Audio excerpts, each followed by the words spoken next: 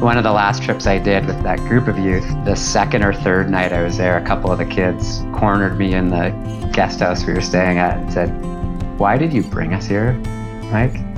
And I have to admit, it was one of the greatest feelings of success I've ever had in my life. Like, yes, we're doing it. Like, they're recognizing that these problems, these issues, these concerns, the experiences of people are not things you can solve or make right in a day, 7 days, 7 years, that these things take time.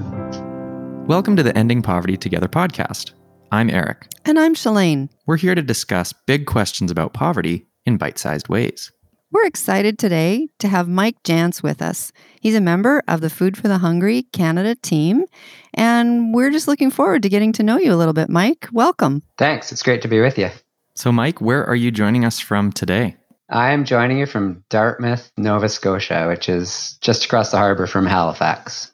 Well, Mike, I really appreciate you taking time to be here. As you know, we are a podcast where we're interested in talking about issues of poverty, and you work with an organization who does international poverty alleviation. Eric and I are pretty familiar with Food for the Hungry since we both work for that organization as well. But we'd love to hear a little bit more about your journey and how you came to be part of Food for the Hungry.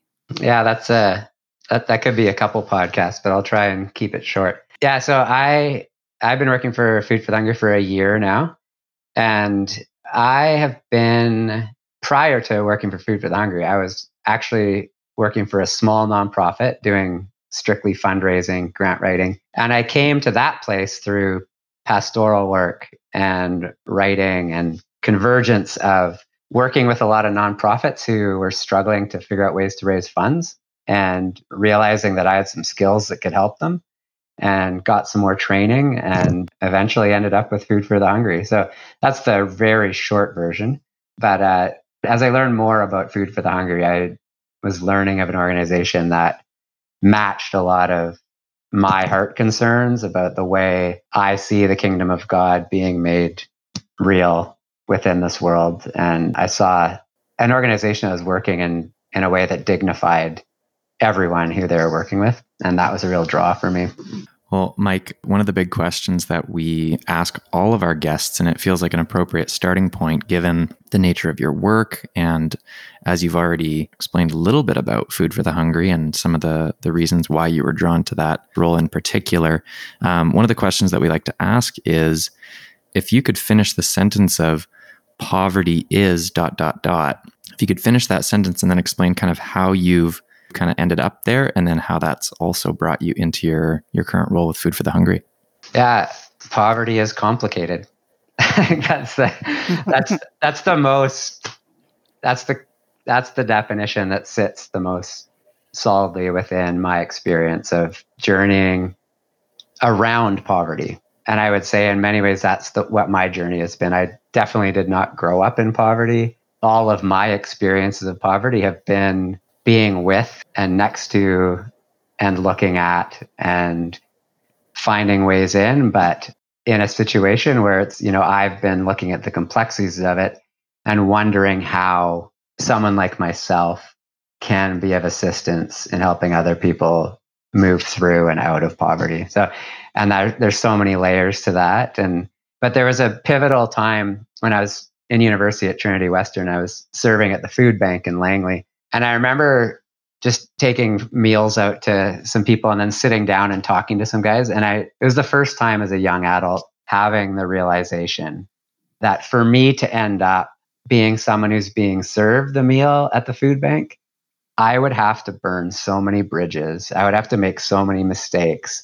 And realizing that I had been given something just where I was born, the community I was in, that to enter into this other world and really be with people who are experiencing poverty was a massive leap for me, and would be a lifetime of learning how to be with people who are experiencing poverty and really hear their stories and understand the complexities of their situation. It's quite foreign to most of us, I think. I really appreciate what you said there about being around poverty as opposed to actually personally experiencing a lot of what you saw, even in those individuals that you were getting to know in the food bank experience. Mike, when you think about your journey and you think about coming to understand the complexities of poverty, what are some of the things that really stand out? You've mentioned one pivotal point. Have there been other trips, other encounters that have really helped shape that definition for you? Yeah, I mean, there's been quite a few, to be honest.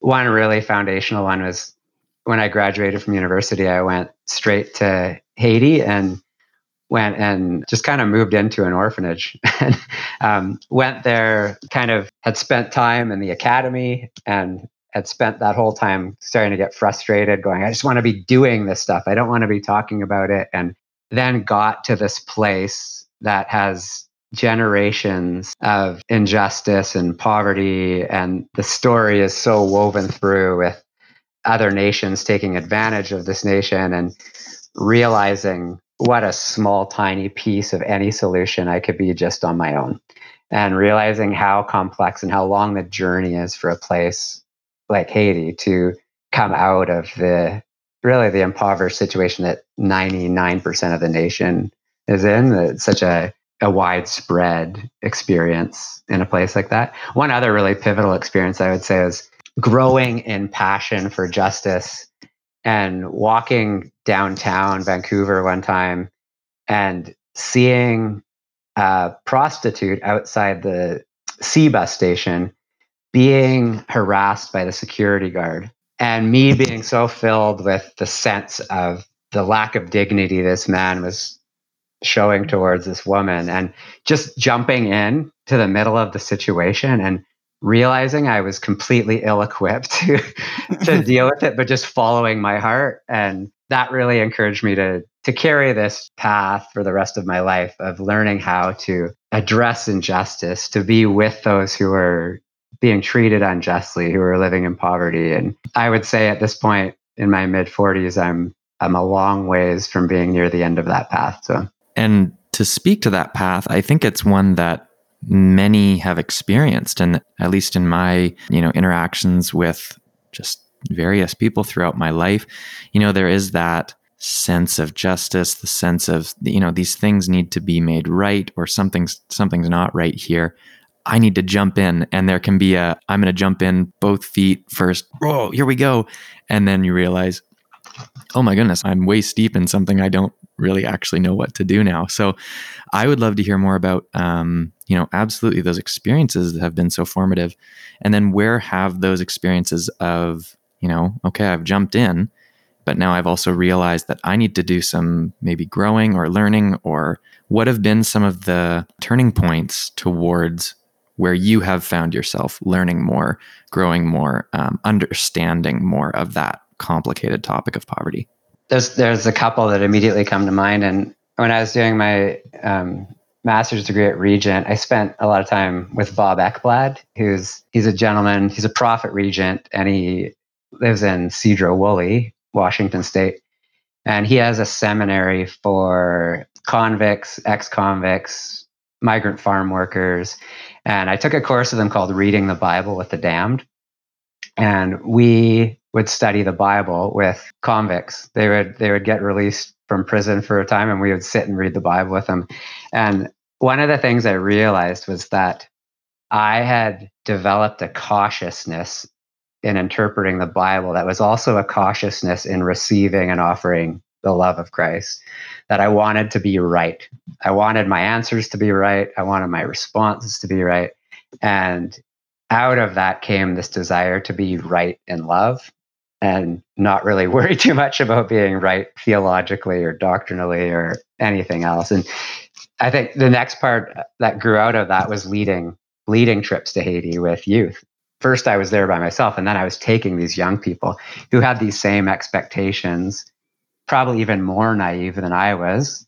For some of them, they're 14, 15, 16, 17, and preparing them for the reality that their trip might be disappointing and that they weren't going to change the world in 7 days of going to Haiti and walking around and visiting and meeting some new people. And one of the last trips I did with that group of youth, the second or third night I was there, a couple of the kids cornered me in the guest house we were staying at and said, "Why did you bring us here, Mike?" Mm. And I have to admit, it was one of the greatest feelings of success I've ever had in my life. Like, yes, we're doing it. Like, they're recognizing that these problems, these issues, these concerns, the experiences of people are not things you can solve or make right in a day, 7 days, 7 years, that these things take time. Mike, can we just circle back a little bit to what you were saying about reading the scripture piece when you were talking about the Bible study?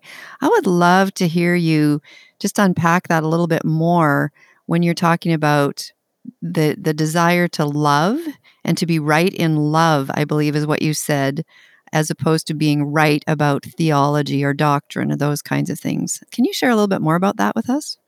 Yeah, I mean, in my own experience and just working as a pastor, sitting on boards of churches, and I've constantly run up against it myself, and I've heard it from other people. Oftentimes my response to myself is, I'm not ready yet. Or churches, a new idea will come up that is a bit risky, that there might be potential of losing congregation members over it. And the response is, we're not ready. And I guess that's sent me into this cycle of, what does it mean that we're not ready? Like, if we're going with Christ into where God already is dwelling, and we're going there spurred on by the Holy Spirit, I feel like we could spend the rest of our lives making sure we're right, making sure we've got this all figured out, that what we're doing is going to be successful, that it absolutely will do no harm. And that would be really sad if we as the body of Christ lived our lives that way. Mm-hmm. Well, when I hear that, and correct me if I'm hearing this through my own filter, but that's almost a paralysis that could set in the pursuit of doing things the right way all the time, that we could actually end up getting in our own way. Am I tracking with what you're saying there? Is that right? Yeah, there's a danger, right? And I think we've all experienced it, where we've doubted ourselves. That voice, the Holy Spirit, says to you, go do this right now, and you're like, oh, that's crazy. Like, that doesn't make any sense. And then when we do it, we're like, that was really invigorating. And maybe it didn't go great, but you did it. You stepped out. You kind of like walking across the street to protect that woman, and getting there and realizing, I have no skills at all to navigate this situation, but something was unleashed in me. There was a flowering of my soul and my courage in that moment that I've carried forth, even though it didn't go well. I would do it again. And what would you do differently now? I would be calmer. I think I was filled with a lot of self-righteous anger at the moment. So I came in a little fiery at the security guard. Yeah. The woman was very grateful that the security guard and I did not have a healthy interaction. I was not an instrument of peace towards him. Well, Mike, if there's, to segue just a little bit, when your name comes up, to be totally honest, there are 3 things that immediately come to mind. One is coffee, one is surfing, and one is spiritual formation. So I've grabbed this triumvirate of things. I'm not trying to reduce you to here's what makes Mike, but that last one, spiritual formation, always stands out to me, especially in these conversations around poverty as well, because it doesn't seem like there would be development and spiritual formation. Our conversations so far have touched on this a little bit, but I would love to know a little bit more of kind of where you see the roots of spiritual formation really supporting and being helpful in poverty alleviation work and development work. That's a good question. I could link all 3 of those together if you wanted, but I think we don't have enough time for that. So oh, well, could we at least drink coffee while we're talking about these things? Yeah, I don't drink coffee after noon, so it's 1:30 for me. But Well, just surfing metaphors and spiritual formation then. How about that? Yeah. No, it's a few years ago I was feeling a little empty spiritually, and felt like a lot of the spiritual counseling I had wasn't connecting with where I was at. And a friend of mine, a really good friend, said, "Hey, there's a really great spiritual director at the Jesuit Center. He's a Jesuit priest. Why don't you go meet with him?" So I started meeting with this gentleman, and it was transformational for me in my experience of God, in the way I pray, and how I see God in my life. And I had never experienced anything like it. I grew up very typical evangelical upbringing, and I feel like much of the spiritual counseling I had received had a preconceived destination and outcome of where I was to end up with God. And what I experienced through spiritual formation was there is a very clear agenda, I guess you could say, but the agenda is just that we learn to direct our attention to the presence of God. How is God present to me? How is God at work in my life? That's the basis. And then the prescription that's given is to pray. And so what I've learned from that is that can be applied to anyone in any situation, anywhere, no matter how much shame they're filled with, no matter how much power they feel they have, that this crosses a bunch of different boundaries. So I actually take that approach in the development work I do as far as fundraising, even. Like, I grew up in a home, my parents, quite successful business people, very sales oriented. And so anything that smacks of sales techniques, I immediately tune out and turn away from. And I could probably learn some more of that now, but I really have I bristle against it. Not because my parents abuse that but I grew up with so much of it around me.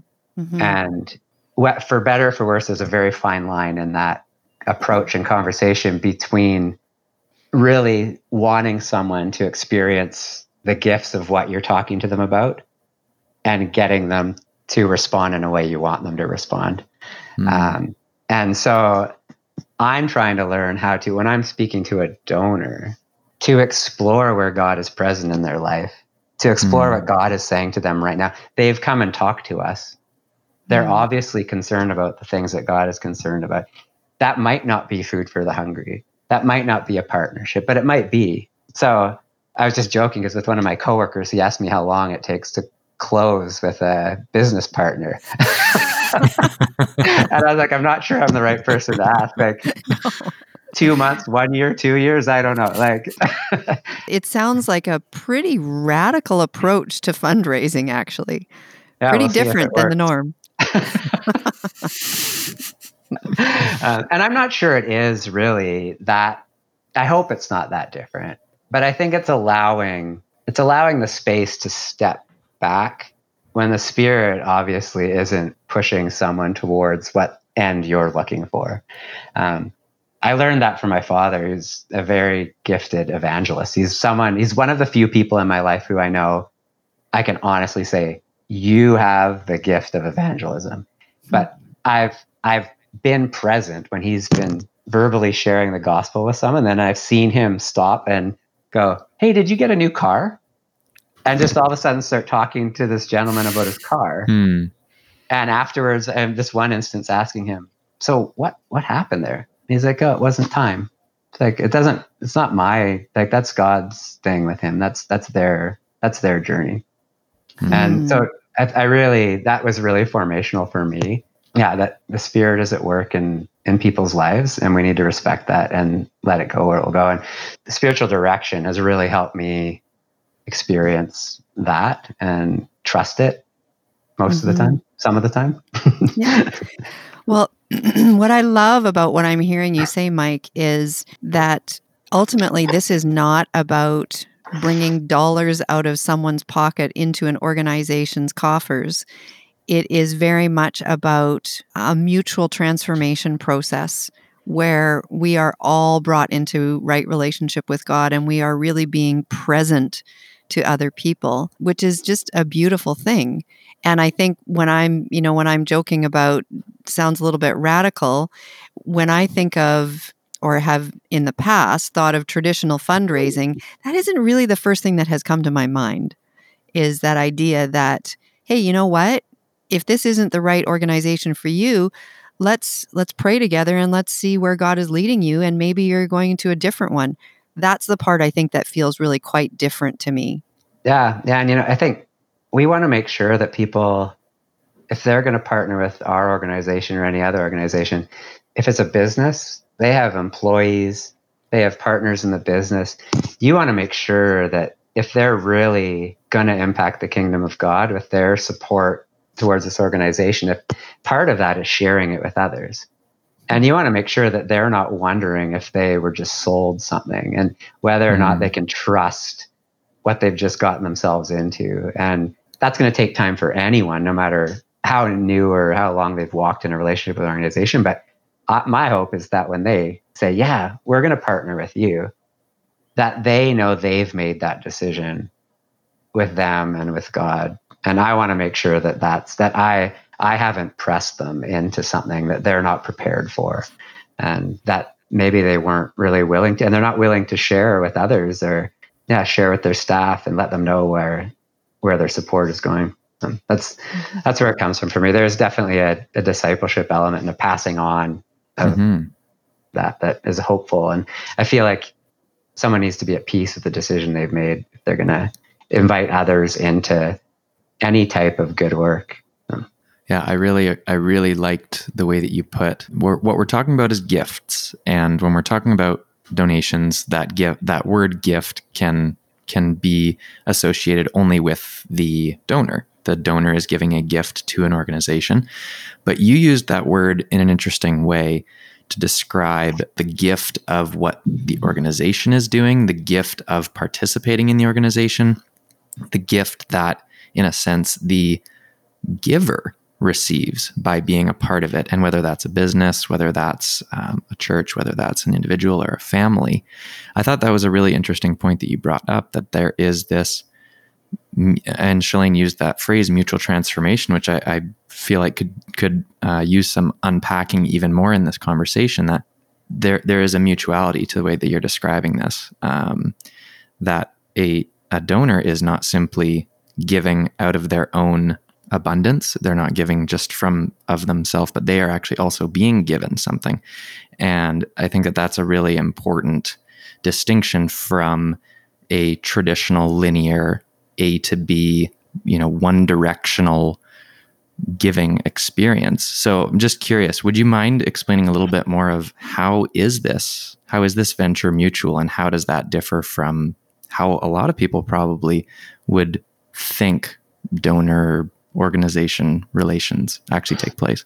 Yeah, I'm not sure I can say how it's mutual, because hopefully it's unique. Really, honestly, I would hope it's unique to each person. And I know I've definitely, in much of my interaction with donors, there's an unwillingness to speak about the gift that they might receive and might have to give away through a partnership with us.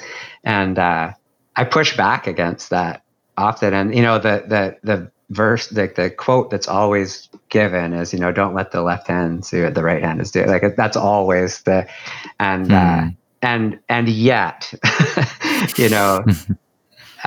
there's something to be shared. There's something to be given. There's something to be given away. And I think beyond that, one of the things we've relied on at FH is there's mutual transformation through traveling and spending time with the communities that someone is supporting, that FH is partnering with. And we're not doing that right now. So the conversation is a little different right now as well. And I think we're exploring, what does the mutual transformation look like without physical presence with the other? Because as much as sometimes, and we talk about this at FH, the travel side can feel a bit much, and it's resource heavy. It costs a lot of money. It takes a lot of time. But there's something invaluable that happens when you hug someone, when you eat their food, when you are invited into their house. And those things, just in and of themselves, transform us. Receiving the invitation into someone's home is almost always transformative in my experience, no matter where it is. There's a humility on both sides that's necessary to enter into that type of relationship. So we're inviting people to do that as a part of their relationship with us, and we've experienced it.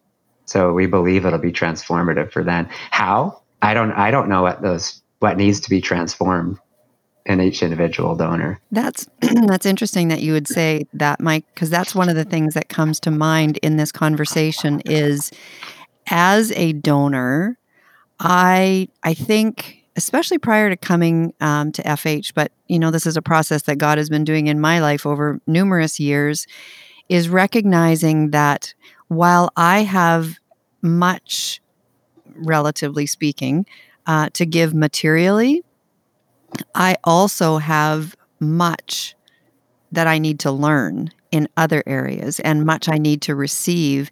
And I think oftentimes as donors, I need to stop and say, what is my need? I can give this, but what do I need to receive? And there's a real humility, I think, required in recognizing that I have as much or more need than I have to give.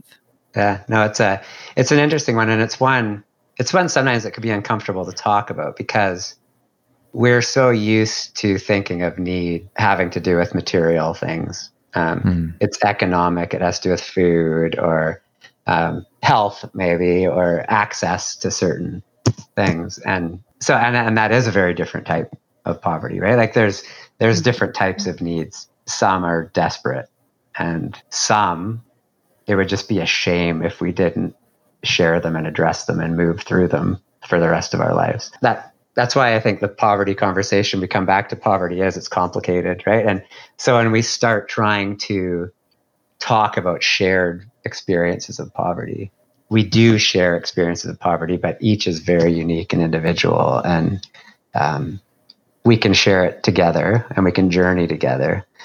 But what we're experiencing will always be unique. And many of us in the Western world, middle class, our needs aren't as urgent or desperate as far as survival, as far as getting to tomorrow and providing for our kids or being emotionally stable for our family or our friends or our community.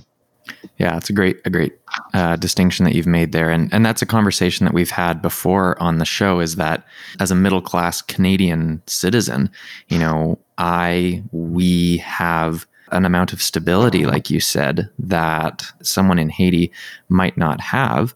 But as we're talking about this kind of mutually shared experience and the mutual transformation that can take place, I think it really is an important distinction. And the word vulnerability is the one that comes to mind for me, that we can be all experiencing.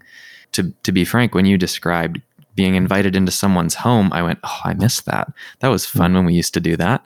And I know you were speaking about going overseas or going to another community or another country, but even for myself in this time of social distancing and keeping into our bubbles, there is that human need that I have for connection, for community. But the fact of the matter is, I am not fighting for survival when it comes to food stability, or I have relatively stable income. That is a different experience. And so I'm glad that you make that distinction, that, we all do have these needs, or we all can be transformed, but then there also is this vulnerability piece, which really does need to be addressed. Yeah. And many of us have the security that allows us to work on our vulnerabilities ourselves, or to, we have access to people around us in our community who we can go to for help journeying through what we might see as a vulnerability or our own needs. And I think that's one of the big differences to those who are really, truly marginalized and are living with a deep vulnerability, is that first step might not even be obvious, or might not be there at all. And that's something many of us do not experience. Right. That access, that opportunity, those doors that are open and available to us that we don't even realize are closed and locked for many other people. Yeah. Hey, Mike, appreciate what we've been talking about here. Wondering if we could just kind of take the conversation in a little bit of a different direction, because I feel like, I don't know about you, Eric, but I feel like we are sitting on a wealth of resources for reading. Because, Mhm. Mike, you strike me as somebody who would love to read, who has probably read widely. What would you recommend? What are the things that are works that are really speaking to you right now, or that you would say, boy, if this topic is capturing your interest, here's what I would recommend you read? That's interesting. This summer, I've actually been reading a lot of books around anti-racism, as a lot of us has, but I'm not going to Mm. talk about that. I would suggest all of us read some of those books. Mhm. But the two books that immediately came to mind, and I didn't realize they were interconnected until I thought of them. And one is a book I'm just about finished that I'm reading for the second time, maybe the third time. I tend to reread books. If it stays on my bookshelf, that's a sign to me that it should be read again. But one that I've reread also numerous times in the past few years is The New Parish. Just a look at a communal, place-focused, parish-focused expression of the church. What it means to bind yourself to place. And I find it to be a really hopeful book. And it was written a few years ago, but in light of COVID and where churches are at, and that they've been scattered a little bit more than usual, it seems more applicable than ever.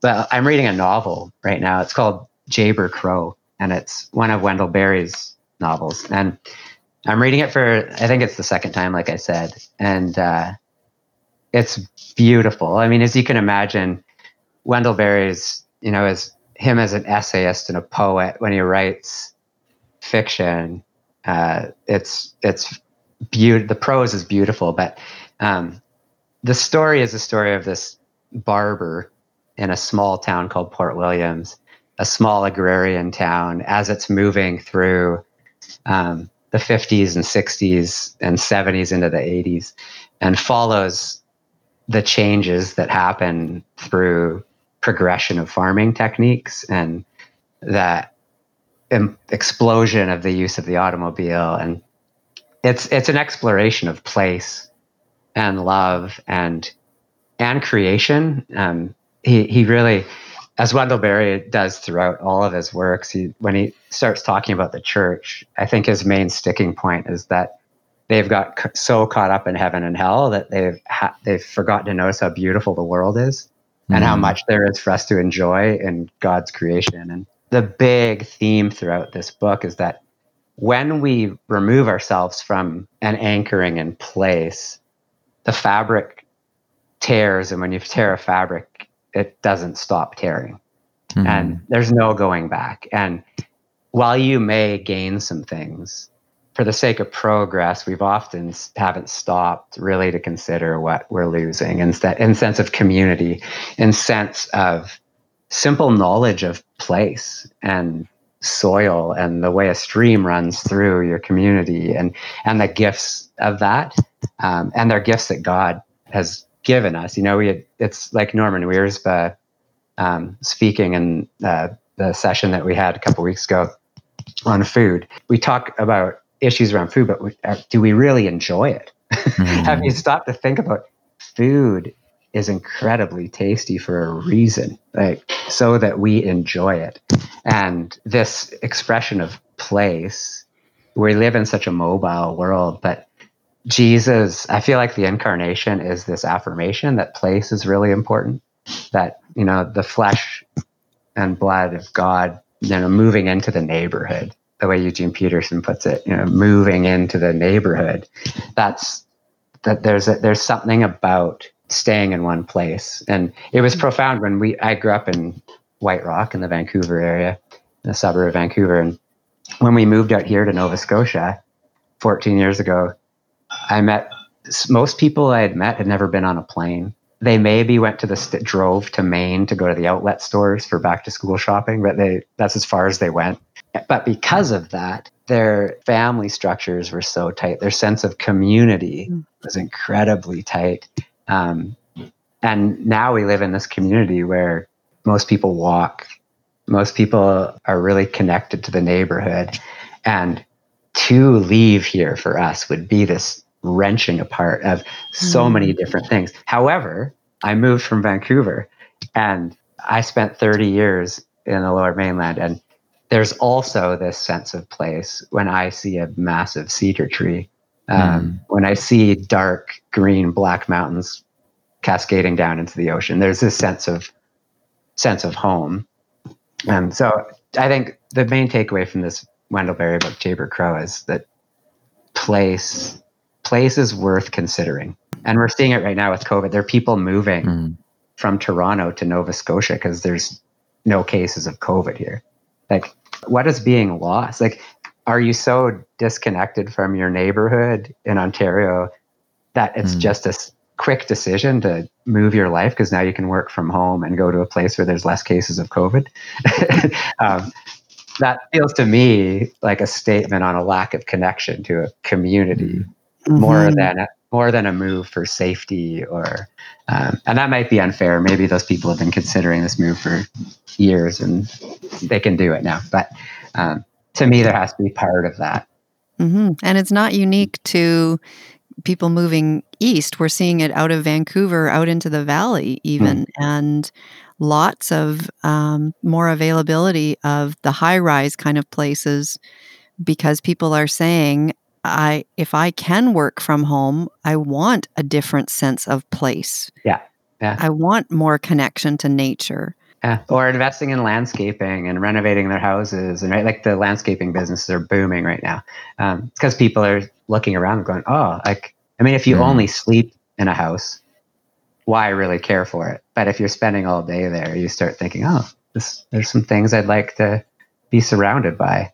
And I think to bring it back around to development work, I think this expression of place and the what we see in the incarnation, the story of Jesus, I think it's something we need to make sure in development work we affirm when we are visiting the communities we partner with, that the place they are, the place they live is beautiful and that God dwells there and there are gifts in that soil and in the views in the mountains. And there's just to be in that place, there is a gift. And the goal isn't to be somewhere else. That development doesn't mean you'll no longer be in that valley. You'll be there in a new way with a new hope, is the story of the incarnation, I think. That's beautiful. I don't mean to say this in any way lightly, but that truly feels like a benediction of place that you've just said there, Mike. I appreciate that so much. And I appreciate you coming and joining us on the show today. Shalane, did you have any other questions for our honored guest?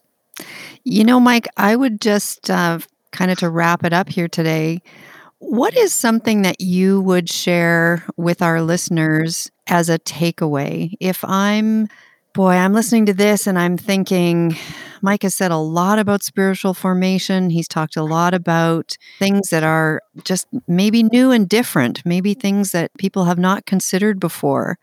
And you've sparked some interest. What might be a first step for a listener if they are just fascinated by what we've talked about today? Maybe go for a walk. Awesome. And what might I do on that walk, Mike? Look around. Yeah. Use all your senses and hopefully be open to some word, some voice, the voice of God, maybe in an unsurprising way, and maybe saying something that doesn't fit or is not what you expected God to say. But that being open to whatever that might be, and trusting that God is with you on that walk and in those places and in what you're seeing and hearing. It's a seemingly very simple first step, and yet it really, I think, encompasses so much of what you're saying, because it sounds to me like it's about being present. It's about being in tune, about listening for the voice of God speaking in the midst of whoever I'm with or wherever I am in each day. Yeah, and I think I say that because for me, when there's something I need to work through or think through, I'll go surfing. That's to be in the ocean. And it's not about riding the waves. It's about being in the ocean, being quiet. There's something that happens in those places. And one of my deep longings is that everyone would have something in their life like surfing has been for me, as far as stillness and seeing and listening and being quiet and being spurred to prayer. And that's been a gift. And I think I would hope that all of us could find that in some way, shape, or form in our lives.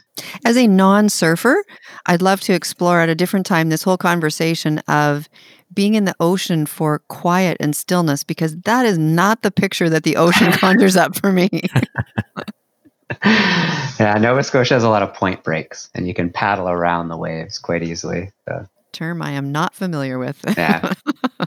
The only point break I'm familiar with has Keanu Reeves in it, so that's where my knowledge ends right there.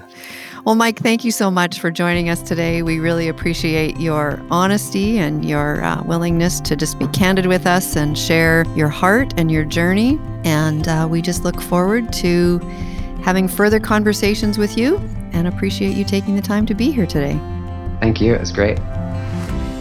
To explore what your next steps could be, or find out more about Food for the Hungry and what other Canadians are doing about poverty, start by checking out fhcanada.org/resources.